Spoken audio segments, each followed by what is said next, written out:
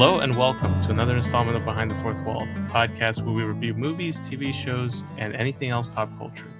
My name is Ivan, and as with every episode, I'm joined today by my co-host and avid breakfast cereal connoisseur, Emmett. Bonjour. I feel like we had a conversation on breakfast cereals a little while ago.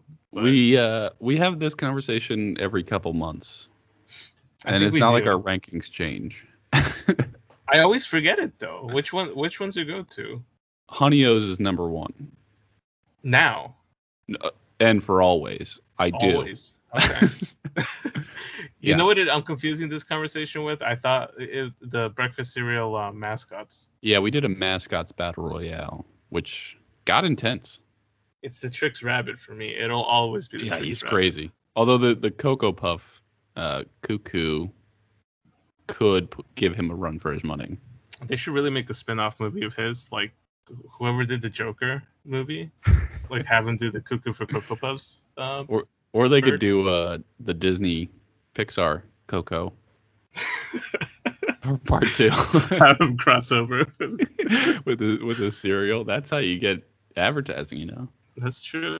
Oh, there you go. Synergy. Man, Ivan, this is a big episode for us. This is number 50. Oh my god. Damn. We've been doing this for what feels like a decade, but is actually like 6 months. I was under the impression that we were doing all of these throughout COVID, but I don't think we have been. No, we started in November. Yeah. October? Are we? Mandalorian. We're almost at our year point. Kind of. No, actually, no. We're having trouble with math here, folks. Give us some time. We'll figure it out. But I would say it's about 9 months, 10 months. Jeez. Well, time flew because I didn't realize. We are in episode 50, though. You're right. This is a pretty big milestone. Yeah, and unfortunately, we haven't gotten better since the start. We have remained the same. But what we lack in quality, we more than make up when in quantity. I was going to say consistency, but I don't think that's the truth either. No, quantity. We're more than one a week. There you go. Yeah, there's certain weeks you might get 2 episodes. There's weeks where you might get nothing. But what are we talking today? Well, on today's agenda, I thought we'd take a little bit of break from all the Marvel stuff that we've done. It seems a little bit nonstop. Oh, man. I want to talk Spider-Man. Well, you know what? This bumped up our Spider-Man No Way Home theories episode into next week, so we can definitely chat into that soon. But we're taking a look at the overall first season of the latest Star Wars animation series, Star Wars The Bad Batch. Yes. We kind of previewed, right? I feel like we did something before the series began, but... Yeah, we did a prep episode where we talked about the different members of the Bad Batch, kind of where we had hoped it was go, and then obviously I didn't look back at that episode, and I'm guessing you didn't either, so we're not going to follow up on any threads from that one, unless we accidentally do. Yeah, no. Well, if we do, it'll totally be by coincidence. This is what you get though on this Behind the Fourth Wall. You get radical candor. Yeah, or sometimes you get nothing at all. But yeah, I think that this was an interesting show because I feel like you and I both felt pretty strongly that while we were excited to get new Star Wars content, it also kind of became this game of like, should we cover it weekly? Should we do the Marvel stuff? And I feel like because of the inundation of content, we felt it was best to just kind of leave our thoughts in the background until we can kind of get the entire season in, and then we could probably get a better sense as to how we really feel about the show. Yeah, we went back and forth a lot behind the scenes discussing when to cover it, kind of hoping that they would do arcs, much like in the Clone Wars animated series. But as it kind of turned out, they weren't really following that path, so it just makes more sense just to do a wrap-up. So let's just start with what we got. So we got 16 episodes in total. The opening episode was 74 minutes runtime, and then we got a 2-part finale. Yep. series was overall created by Jennifer Corbett and Dave Filoni, which Baloney? Filoni. Contrary to what people kind of seem, because I feel like week to week on Twitter and on the other social media platforms, people always kind of give the credit to Dave Filoni, but he actually took a little bit of a backseat for this series. He's not the head writer, and he's actually just taking credit of an executive producer. So in terms of how much his involvement is on the show, it's kind of a little bit of a question mark, but I gotta assume that he is pretty involved in it, only because these are characters that he created for the most part. And I get the feeling that he has trouble letting go. Just the way he talks in those like director behind the scenes with Mandalorian, seems like he's just always got something to say. I'm pretty sure, and he's the last of the Lucas era head folks still over at Lucasfilm, because I feel like the Disney era has kind of brought in new leadership into the group, but he's the consistency between the previous group and now. We could probably get into it first with our general thoughts here, right? It's tough to generalize for an entire season, but I'll go ahead and try. So I think quality-wise, talking about the actual quality of the animation, I think it's up to the standards set by the later seasons of the Clone Wars. It's not quite as like high resolution, I guess I would call it, not being in the industry or knowing the terms, as that very last couple episodes that looked stunning. But it's definitely better than Rebels, I would say.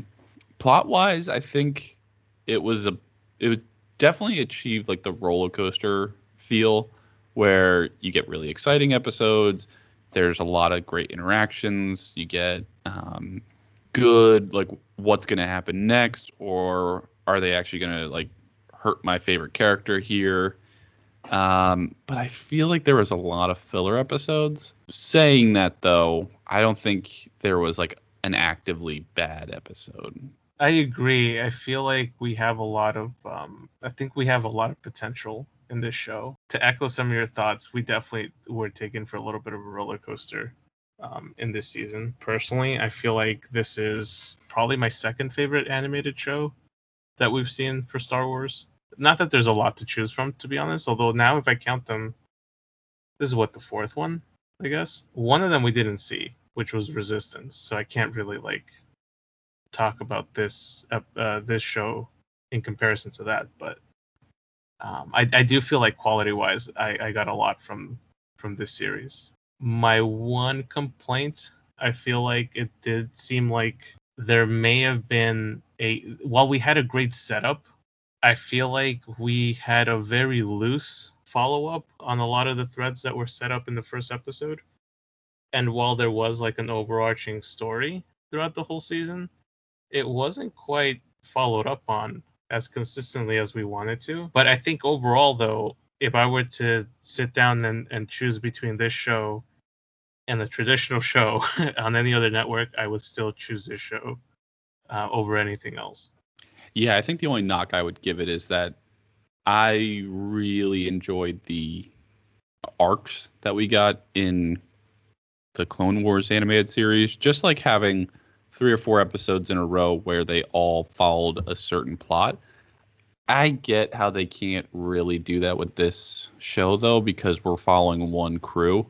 So it's not like in Clone Wars where they could do 3 on Anakin, 3 on Obi-Wan, 3 on droids, or whatever it is, you know? So I get that we can't really have that. We don't have like an expansive list to follow, but maybe that's not a true knock then. But I do think that probably the best thing about this series was the fanfare it gave to characters and plots that are referenced in other series. I saw that as a little bit of a complaint from other people on social media. Oh, really? Media. Yeah, like I saw that there was a lot of folks bothered by the Ryloth episodes in this season. Really?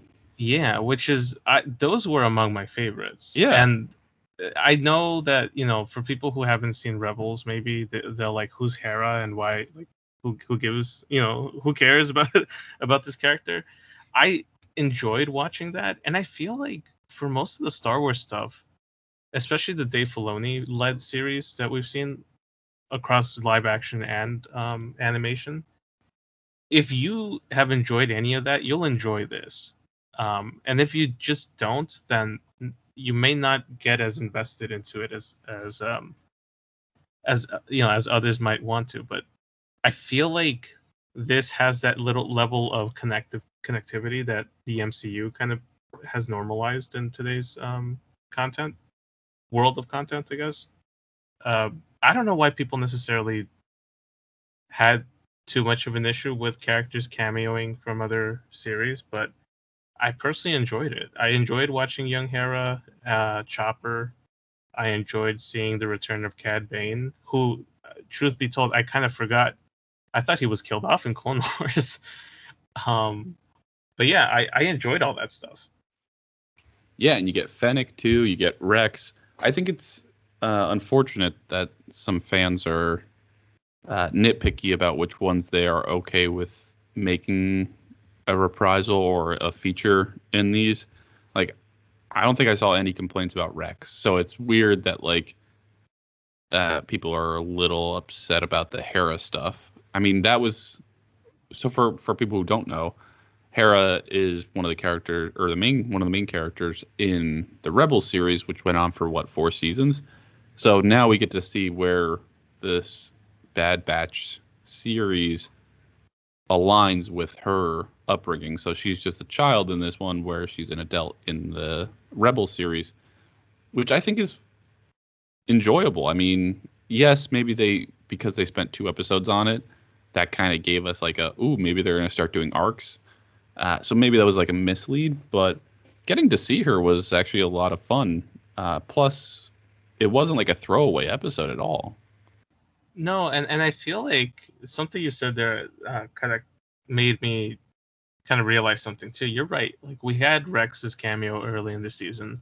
That didn't cause any sort of uproar or controversy or knock on the show. But the minute it was Hera, and the minute Fennec showed up and bested Cad Bane, all of a sudden people have problems with it. It definitely is a little telling as to what segment of the fan base may be more outraged at this kind of thing. It did strike me as weird though, because like there was this like really heightened glee to watching Cad Bane return, and truth be told, I liked watching the character come in too.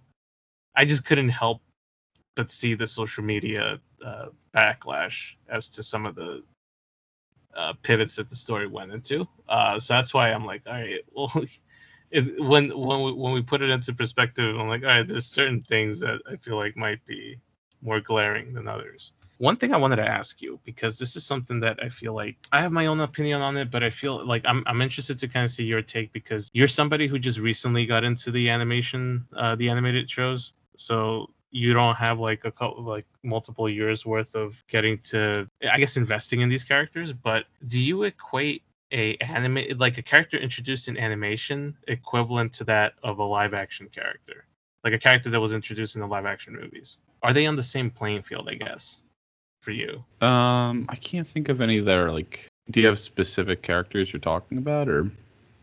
So I think the reason why I'm asking is because I guess cameos in the animated series that are from characters introduced in the live action movies seem to generate some positive fan interaction, right? Or fan response. So, for example, in Rebels, we got to see Leia, we got to see Wedge, we got to see Mon Mothma, the guy with the beard that I always forget his name. Characters from the original trilogy, basically, that made their cameos in these shows. But there's been a discussion in the fandom over whether a animated character then crossing over to live action will hold the same impact as a live action character crossing over to animation. Well, look at Ahsoka. I mean, she was purely an animated character, and then she had the best reception going into Mandalorian.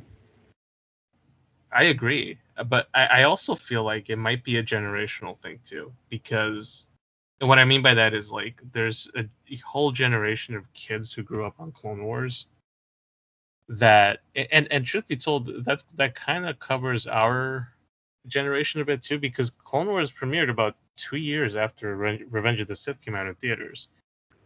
And so from that time up until like the early 2010s, the series was basically on a high, right? So to a lot of people, these characters are just as valid, I guess, as some of the original trilogy characters or the prequel characters. But I think Ahsoka is the first one to kind of jump into from animation to live action in that kind of way, because she was always an important character in the animation, but now we're kind of establishing her in live action also. It has just been interesting to me that we have a large selection of Star Wars characters, and to me, it's exciting to see them cross over from different mediums. It has been interesting to me in the last couple of weeks, though, as Bad Batch has been, coming into the forefront of pop culture consciousness, I guess, of what the reception is for people across the board.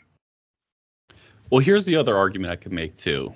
Why I wouldn't want to see some characters go from animated to live action. I think that the directors and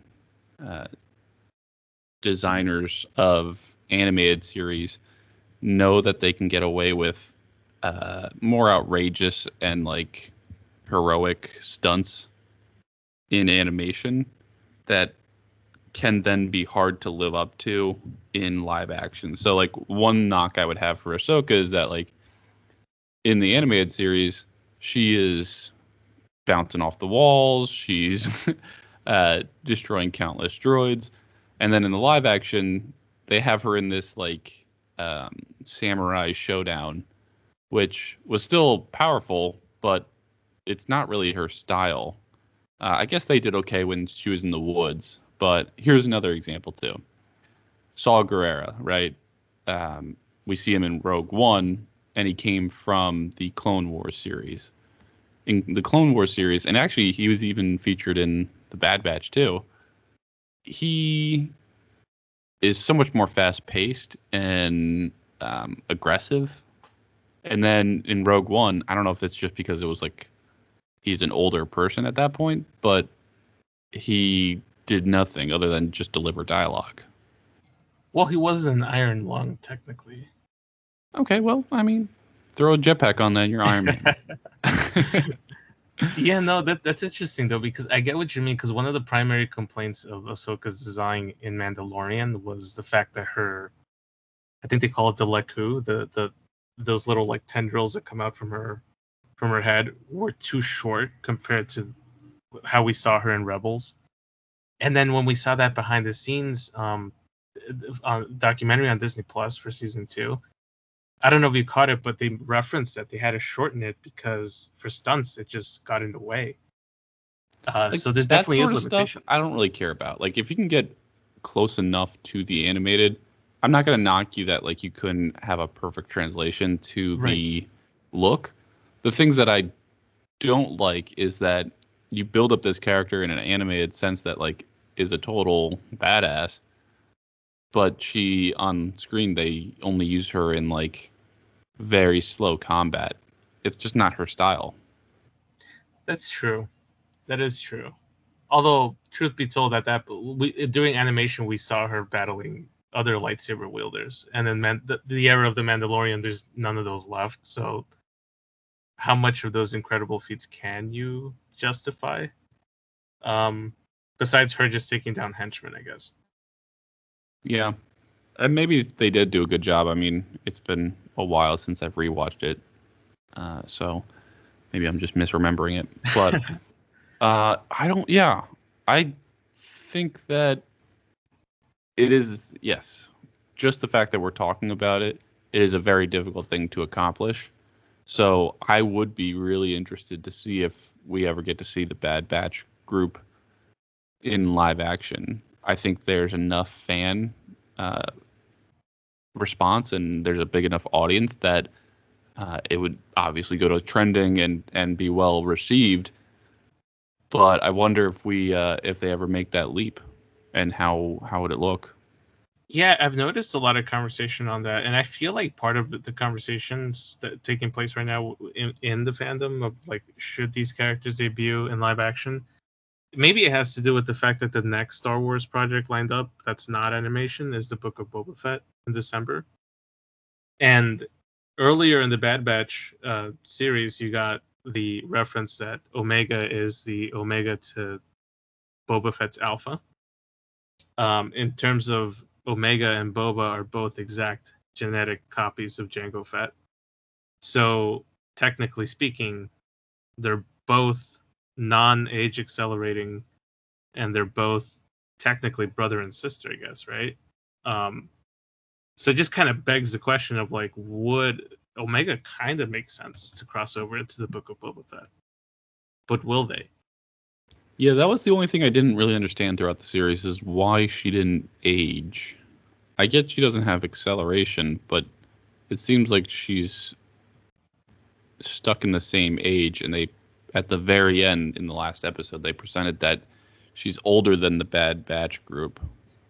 So the timeline is a little wonky, but I think from my understanding, if her and Boba were born around the same time, it'd be like around the Phantom Menace time, because by the time you get to Attack of the Clones, it's about 10 years later, and that's the start of the Clone Wars. And I believe clones are supposed to age about twice the normal rate of a normal human. But if they don't age like that, and they just age normally, then they'd be about 10 at the start of the Clone Wars, which would make her about 13 during this series, right? Because the Clone Wars is about 3 or 4 years.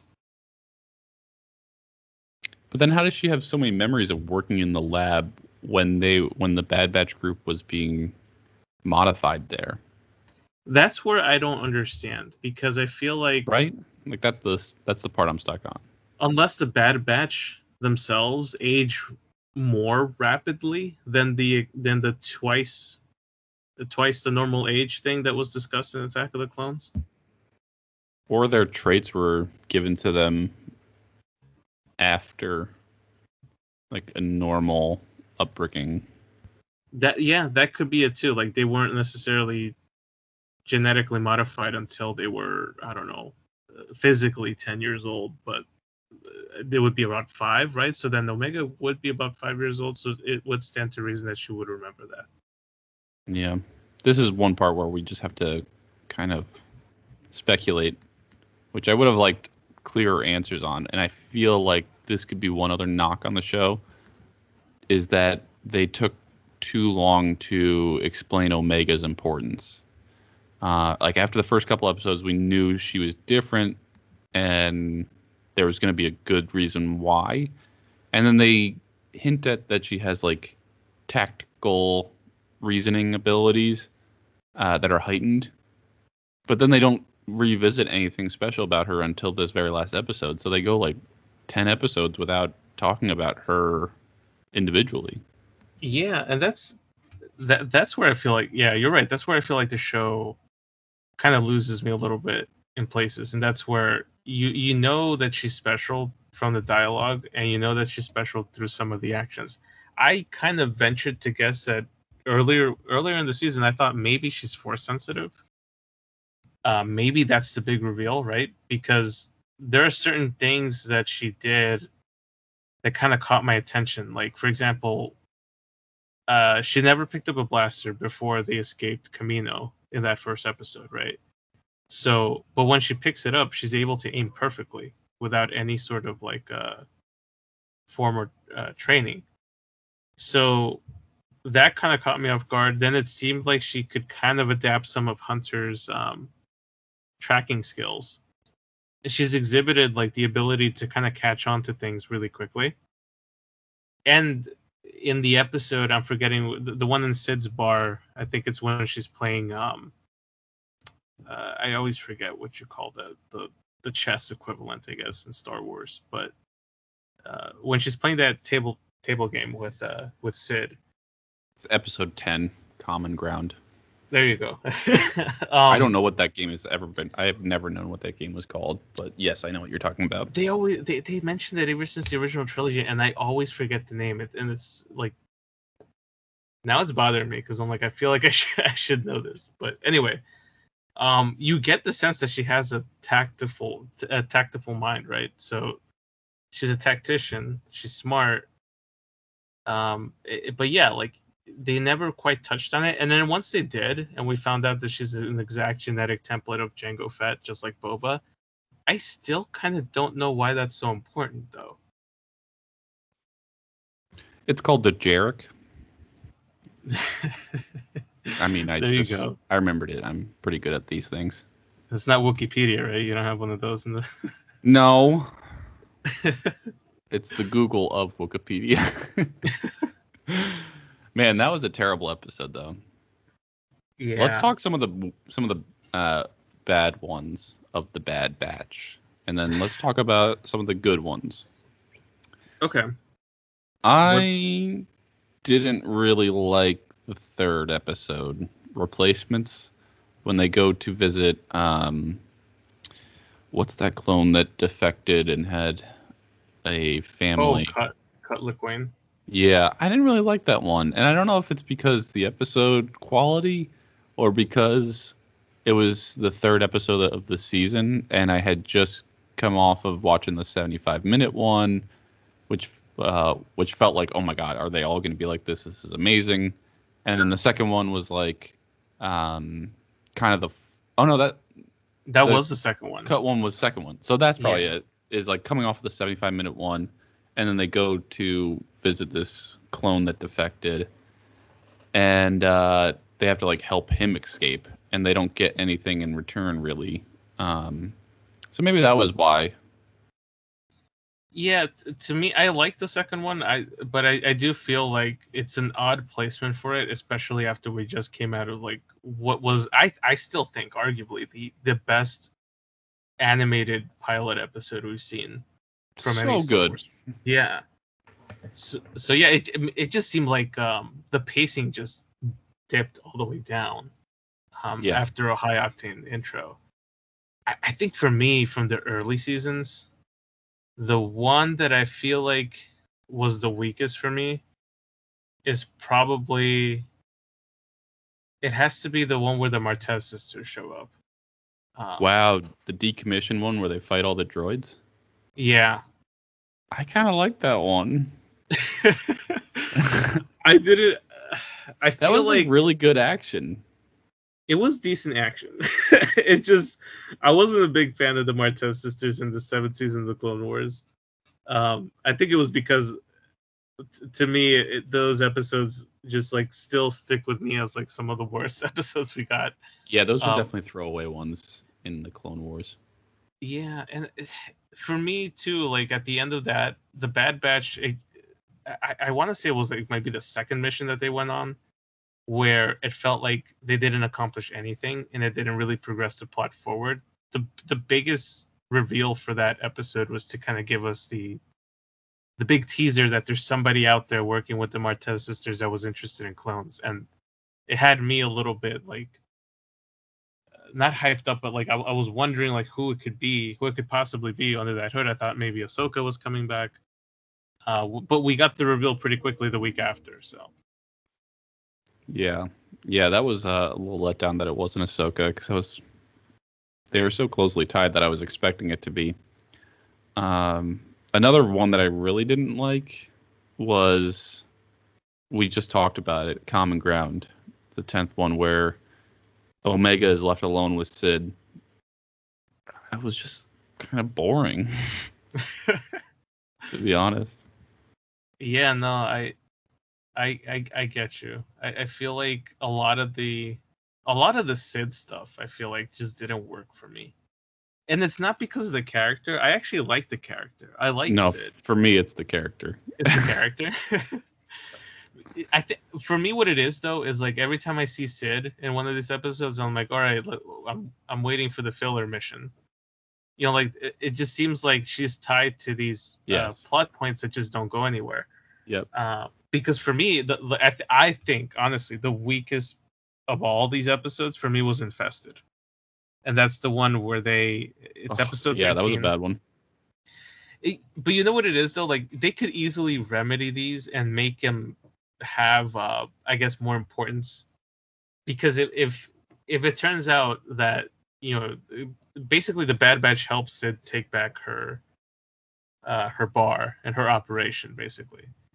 But I feel like it would have a heavy impact if you actually show us, as a result of helping her get this back, now they can, I don't know, have access to more weapons or something that kind of drives the plot forward. Because it feels like most of the missions that they go on for Sid, it's just a one-off. It doesn't actually contribute to their problem or like a solution for them at all. It's literally for gas money. Right. And they only need the gas to continue doing her missions. So yeah, working with her was kind of pointless. And I get that there needs to be a bit of futility with what they go into next, because they've always been under the operation of the Republic and had the Republic paying for their projects or their missions that they were going on. So I get that there has to be like a learning curve of, we're new to this, and then they get in with a business owner that is purely out for their own profit. But yeah, it was everything that they went on there was just like, these are just side quests to delay. The one though, I'm trying to remember if this was a Sid mission or not, but the episode where they rescue the Separatist senator, that one I thought actually did pretty good, because it kind of brought them back into the forefront of like the Empire. Anything in this series, especially, I feel like if we go in and we just take episode 14 all the way through 16, they're all fantastic, and they actually flow really good when you watch them back to back. But this series, I feel like, was on its high every time the Bad Batch was in direct conflict with the Empire. But similar to the Empire or against their teammate who stayed with the Empire, Crosshair. Which they didn't really do much with. And actually, let's talk about Crosshair for a bit, because I feel like he was a strong villain in the sense that I actually kind of was into the conflict between him and his brothers, because in the beginning, especially from the first episode, you got the sense that it was the inhibitor chip, right, doing all the damage there. Yeah, I think this is one point that definitely should be clarified for people that are slow on the uptake, because it seems like some people didn't get it, or that they're hoping that he still has his chip in him. But no, he's had the chip removed, and it's just his personality to be like, I'm just going to follow the mission, whatever the mission is. So whether the chip had permanent, lasting impacts on him. But I think they also mentioned that they did like experiments on him too. So that's where I'm kind of, I'm of two minds here, because on one hand, if it is that he didn't have the chip in there and he was just acting out of free will, then he's just a bad guy, right? Which I think is still a heavy reveal, because it's like, no, it's actually not the chip, guys. I've actually been this bad of a dude throughout all the years that you guys have known me. I just have an excuse now to do what he wanted to do. Which I think is actually shocking enough for me to take appreciation in that reveal. But at the same time, there's certain visual cues, like especially in the finale, when he'll still kind of like put two fingers right by the edge of his nose there, almost like to signify that he has a headache. That makes me question whether he actually did take off his inhibitor chip, or if he's lying. Well, I think that this is what's difficult about this show, because I've watched these episodes once, or maybe a second time in the same day, but I haven't gone back and watched the whole thing. But correct me if I'm wrong, in my memory, it's that his chip, like, he got left behind. And when the Kaminoans did a scan of him, his chip was damaged. But then they did like, I guess like, not chemical tests, but like psychological tests on him to make him more obedient without having a chip in him. So it's hard to say that it's like it's always been his personality trait. And I don't think he's always had his chip removed. But I think during that switch when he was left behind, they did enough to him to make him question like the loyalty to his former team. Yeah, it's hard to get a sense for the timeline because when he reveals that he doesn't have the chip, he says he took it out a long time ago. And we don't get any clarity as to when. So was it during the course of the series, or was it before? We don't really know. I have to go back and take a look at that first episode to see exactly if they scanned for the chip.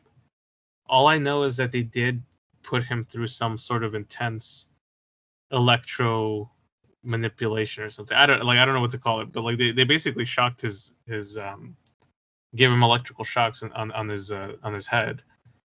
So I think what it was, and if I recall correctly, it was Tarkin that said that he wanted to up the programming on him in terms of like to ensure his obedience. So I gotta think that the chip was still there. But that's just like it was still active, and they were just kind of amplifying the effects of it. Yeah, I think they were just like permanently changing his brain structure because I think it was like the chip is no longer going to be enough to control him because it was damaged. So I think they just did like permanent changes to him. Yeah, so it could be that his chip is just like no longer in effect, but while he's still making decisions on his own, he's also kind of conflicted about it because he does show a measure of restraint, compassion with Omega there in the finale, enough for me to kind of question that. Yeah, how about that finale scene where he got the sniper rifle from somewhere, and they make it look like he's pointing it at Hunter, but he's really saving Omega. I actually like gasped out loud because I was like, no way this dude found a sniper and is about to point blank kill his old captain. Well, Hunter was carrying around his sniper in his backpack. He like disassembled it and put it on his bag. If I do recall Hunter disassembling the sniper rifle and taking it with him, so I think that's where he pulled it out from the bag. Which still, for being the guy with heightened senses, I'm surprised Hunter didn't realize that happened. Yeah, that I don't know how it happened or when it happened, but they did a great job designing that interaction there because that actually was one of the few times where I'm like, oh my god, I actually don't know what's going to happen next. I did like that Echo, Tech, and Wrecker all had their weapons drawn on him. Yeah, the whole last episode had great. I mean, we'll call it camera work, but it's not because it's animated. But yeah, they had great bits like that where it was show the rest of the team, and then the still shot of all of these clones staring at the wreckage of their home. Like that final hero shot, that was one of the best shots I've seen in an animated series for sure.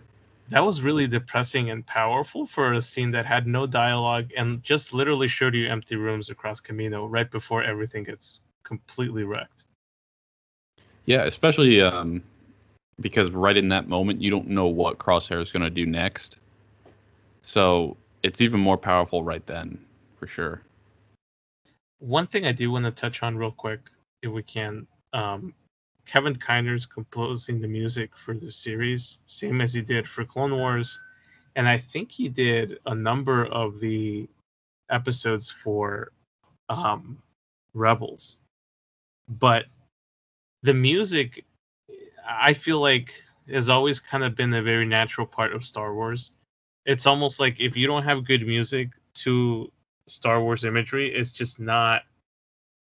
It doesn't feel Star Wars enough for me. But Kevin Kiner has been killing it, and especially with this series, we had a lot of callbacks to the Death Star theme. We had a lot of callbacks to music from Empire Strikes Back. There was some very creative uses of the Imperial March across the series. To me, there were episodes where my enjoyment of it were very heightened by the music. And that scene where we got the destruction of Camino was one of the big ones, because to me it reminded me of the scene where Django tosses the seismic bomb on in Attack of the Clones, where it kind of dips into silence before you start getting that sound effect of the explosion. The music just kind of revs up right when you're seeing the orbital bombardment of the city. But there was so many good creative uses of music on this show, from that to like I think it was the War Mantle episode where they go and rescue Gregor. You had the callback to the Death Star music. Like there were so many cool like little musical cues that to me it just made me really really appreciate the sound mixing here. That's a great point and really well said. Yeah, same for me.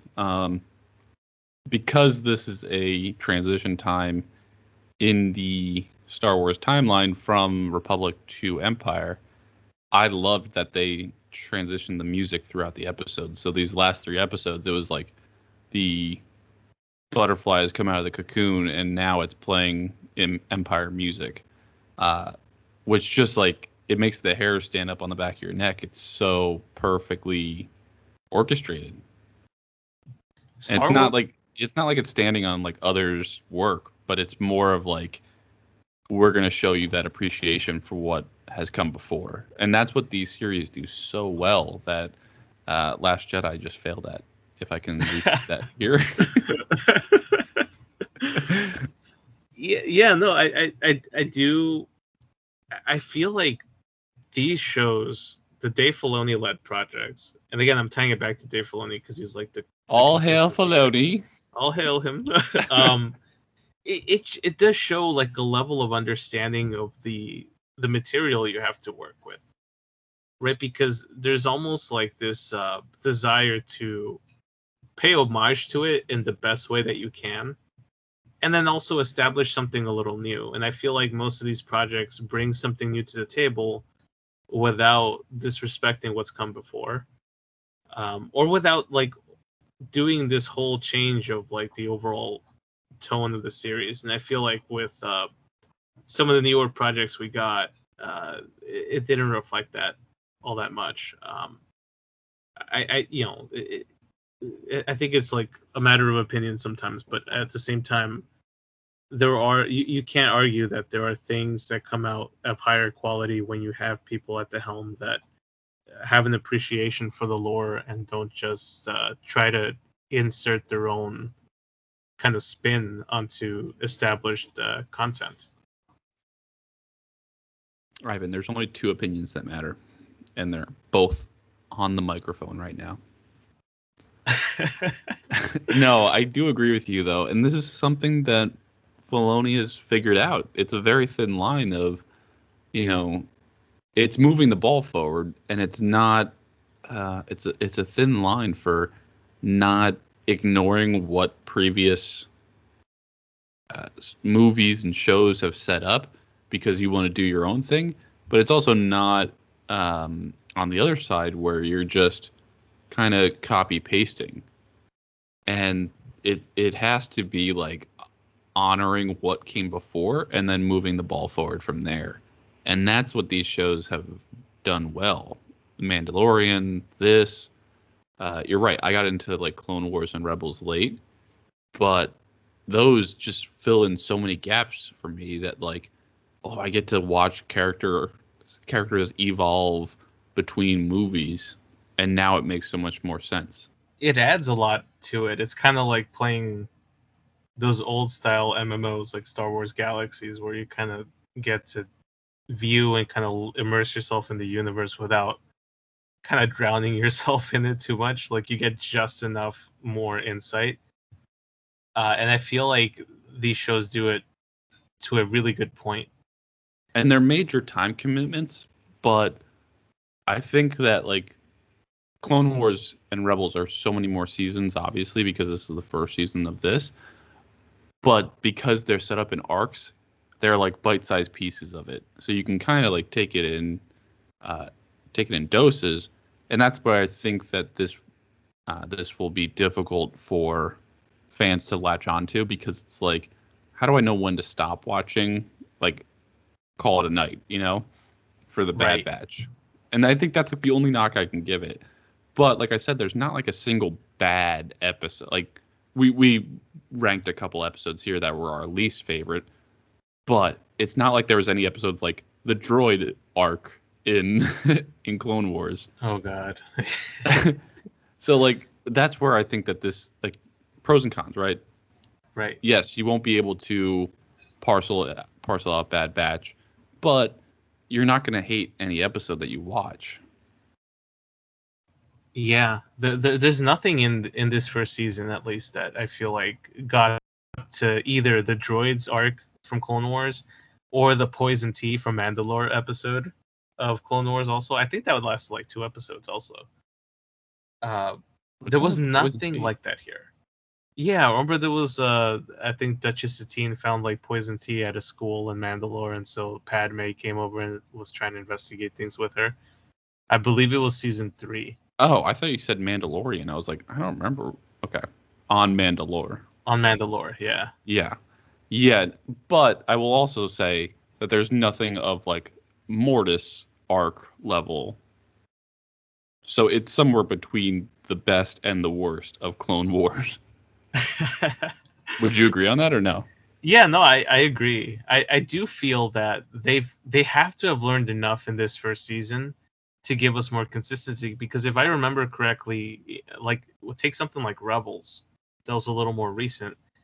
I don't think I quite got to the point where I say I really liked the series until season 2, where I feel like it finally found its footing, and it's almost like it established what its audience was, and it moved forward with there. And then we started actually getting story arcs, because in that first season of Rebels, we only really got maybe 2 story arcs throughout the whole first season.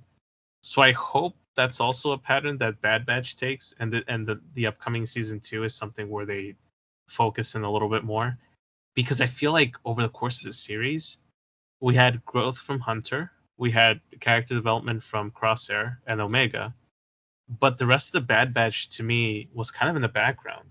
I would give Wrecker some flowers there. I mean, he went from just demolishing to actually caring about Omega a lot. Like he actually took on the big brother role probably more than Hunter did.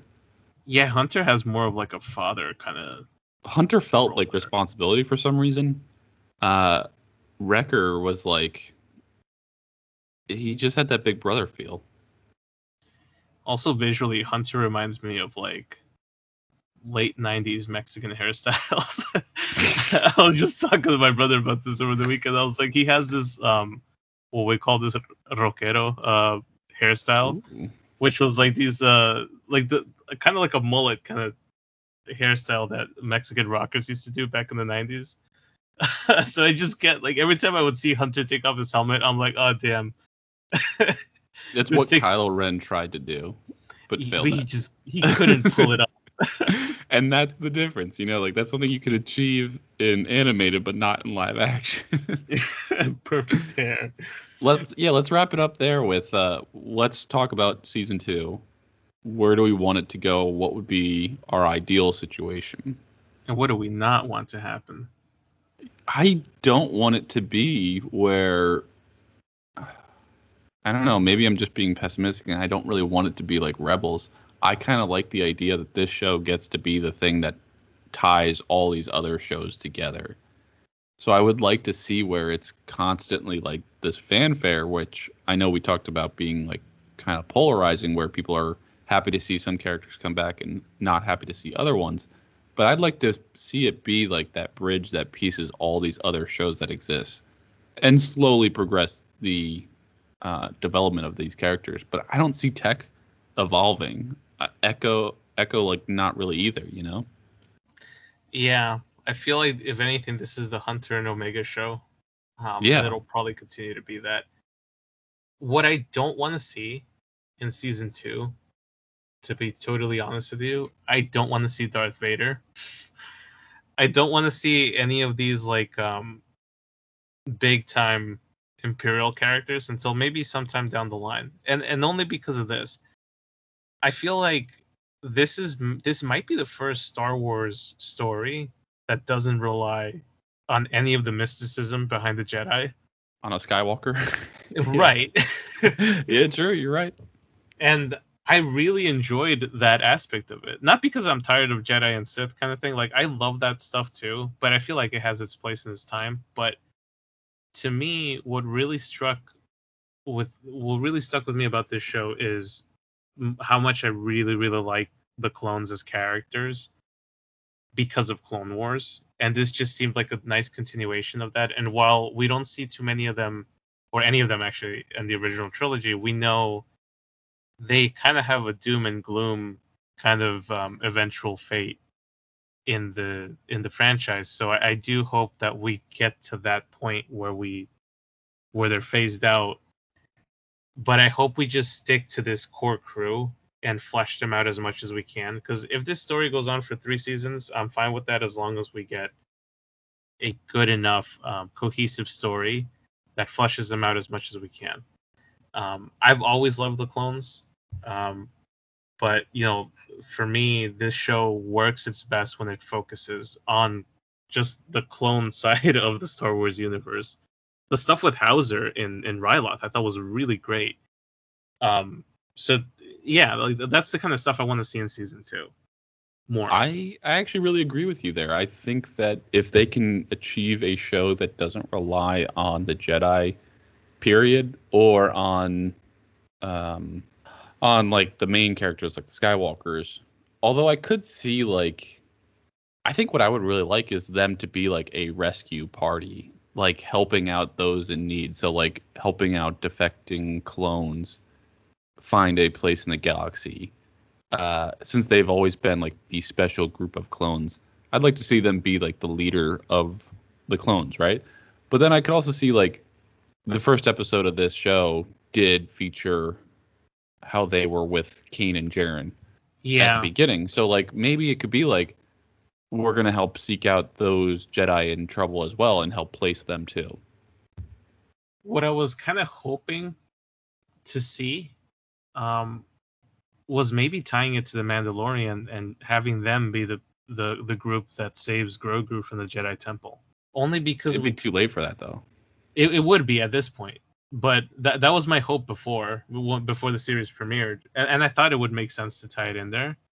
But I do think there is a Mandalorian connection in the cloners, because Nala Se survived at the end. You saw. I was going to say that's a major hook at the end. I'd like to follow that point through. My impression is that she's going to be used to help the figure out how to clone Palpatine. Yep. Right? That was it, right? Yep. Okay. Which ties us directly to Grogu. And maybe we'll get like a cameo from a much younger Dr. Pershing. I was going to say, would this be the introduction of Pershing as well? Yeah. Maybe, yeah. Because the woman that that receives, I guess, Nala Se at the Imperial facility, she's wearing the same style outfit that we see Pershing wear. Right. What is it, about 27 years later in Mandalorian? Right. Here's one other thing, and I know you said no Vader, but hear me out. What if we do feature a Vader at the end of whenever like the last season is of Bad Batch? What if he's the one who like kills the Bad Batch? I'd be okay with that. What I don't want to see like is every time we see Vader, it chips away at him being a bad guy. Yes. And I want to see him do something that is almost unforgivable until you rewatch Empire Strikes Back or Last Jedi. Not Last Jedi, why am I thinking of that? Return of the Jedi. Yeah. Yeah, no, I agree too, because I feel like so when he showed up in Rebels Season 2, I was like, all right, he's definitely killing one or two of these members, right? Because he's got to. It's Vader. Right. I feel you don't bring him in unless you're going to have some major thing to play. And that's one of my like gripes on Rogue One, because I don't know if you've like, and I think we talked about this before, but Henry Gilroy, who wrote the revision for the script for Rogue One, mentioned that his original like pitch to Lucasfilm and the thing that they actually shot was the group in Rogue One making it onto the Admiral's ship with the plans, but then they are the ones in the hallway and Vader massacres them at the end. But Disney had them change it because they thought it was too much to have all of the heroes die off at Vader's hands. And I was like, that would have been the perfect summation of Vader, because he's supposed to be a despicable character until he gets his redemption. Yeah, that's what I didn't like. And the Rebels callback is exactly what I'm thinking of right now. Is like, you bring him back to 1v3 Ahsoka, Kanan, and Ezra, and nobody died. I get that, like, in that moment we were supposed to think that he killed Ahsoka, but still, like, you have to have him have a conflict of actually steering to the bad side. You can't always have him being like, well, maybe I'm good. Like, no, it's not enough to just kill younglings, okay? You need to kill them on screen or it didn't happen, sir. Yikes, what's happening to me right now? No, but I think that would be such a good use for him, because it's like, it's not like he's killing anyone of significance, right? I mean, significance to us, but it would be a character that's well liked enough, like a Hunter, that if he killed him, it would show that, like, he's committed to the path of the dark side. And I feel like every time we see him, it just chips away at him being a bad guy. I feel like wherever he shows up next, I hope they put him in like the Jedi Hunter guys that he's supposed to be in around these years. Yeah. But yeah, if they do, I'll rephrase what I said earlier. Like, I won't mind if they bring Vader in, but he has to have consequence. It can't just be like I almost got them, but they got away kind of thing. Because then he just becomes a villain of the week kind of character.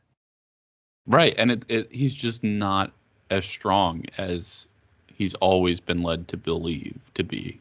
Right. But yeah, I wouldn't mind that. I do feel like we're going to lose this cast of characters eventually, and maybe Omega's the only one to survive. I'm fine with that too. Like I said, I feel like this show definitely represents the end of an era for like the whole prequel era. So I hope they give them enough growth for us to really, really get invested in them. Because right now, I feel like my favorite character on this show is Hunter. And I feel like I'd like to include the rest of the Bad Batch in that pool. No, they're pretty forgettable. Just flush them out a little bit more?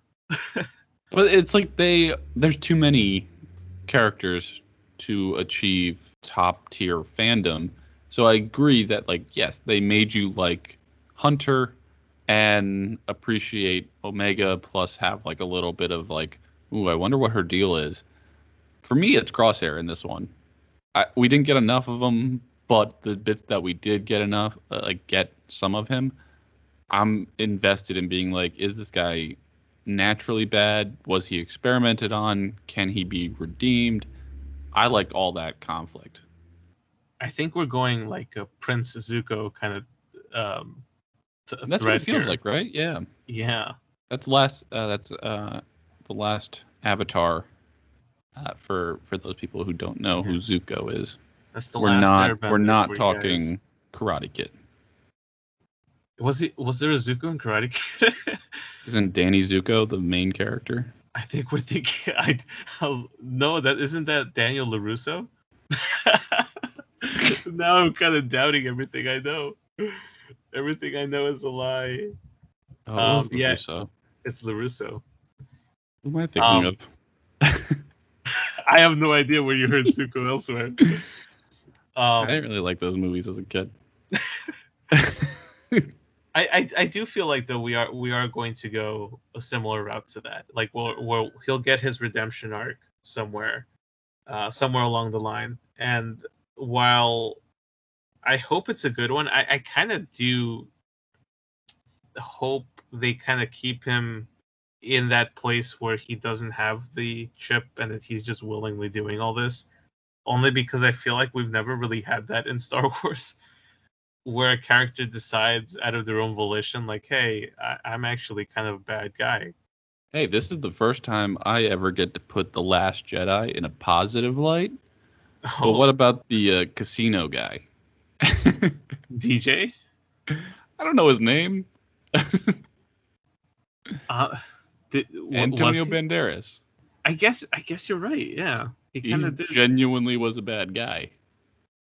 He was, at least he was honest about it up front, and then they were still shocked that he betrayed them afterwards. So hey, good for you, Last Jedi. The one time you get to be a positive light, and that's the last time. Cheers to you. Cheers. We definitely need to have a whole episode dedicated to Last Jedi now, because I feel like that's going to be episode 100 for us. 100. This is 50. It gets a nice little. It's the heel of this episode. Well, let's wrap up our thoughts here. I think we kind of talked a little bit about our hopes for season 2, but for you, like, where do you want the show to go to, or what kind of impact do you want the show to have on the overall Star Wars mythos, or would you rather this just be its own segmented thing? I mean, I like the idea that I presented before, where it's like this can just be the thing that connects all those other existing shows. I don't know if I need this to advance the ball so far that, like, now these are characters that I have to debate about seeing in. Do I want to see them in live action, or do I want this to go on for 4 or 5 seasons? I kind of just want maybe like one more season of just them doing missions and like either finding some purpose in the galaxy of like helping others, or leading to their demise of some sort. I don't know if I need this to be another thing that I'm constantly like thinking about, like with Rebels, where I'm thinking like, when will Ezra reappear? Or I don't need it to be that much bigger. Yeah, I feel like for me, if it can tie in that little point of the Rise of Skywalker, the whole Palpatine cloning thing, because it seems like that's where they're going with it. And if that's what we're going to do to have it contribute something to the overall mythos, I'm fine with that. But much like you, I do hope that we end this series in like a finality when it comes to a close, and that we don't get too many unanswered questions. I do see them carrying Omega forward, but I have a hard time envisioning them getting Temuera Morrison to actually play all of these clones, because it seems like the number of characters he can play is just piling up now. We got Boba Fett and Mandalorian. Rex is allegedly still around during that time period. Who knows what happened to Commander Cody? But yeah, like I don't know. I don't think I see a live action debut for the Bad Batch themselves, minus maybe Omega. I completely agree. All right, so I think that kind of wraps up our thoughts on everything. But, that does, and this has been fun talking Star Wars. I like this break from Marvel. This kind of gets back to where we started the podcast, and it's nice to return to these roots. Yeah, I think next for us on the slate for Star Wars stuff, we have that Star Wars anime limited series coming out. I think that's actually due in the fall. But right after that is the Book of Boba Fett. So we got more stuff coming along the way. So I'm excited. Yeah, there's a lot to look forward to in the Star Wars realm, and then there's other things, other projects coming up, other big movies that are coming out this fall. I didn't realize it, but Shang-Chi comes out in like 2 weeks. Yeah, I'm getting my tickets reserved for that one already. Love it. I definitely want to talk about it, but yeah, we're gonna do a good episode on that one. But I think that wraps up our thoughts here. Again, as always, if you think we missed anything, if there was any call-outs or thoughts that you had that you wanted to share with us, feel free to reach out to us on Twitter at BT4thWall, 4 being 4TH. Otherwise, thanks for listening.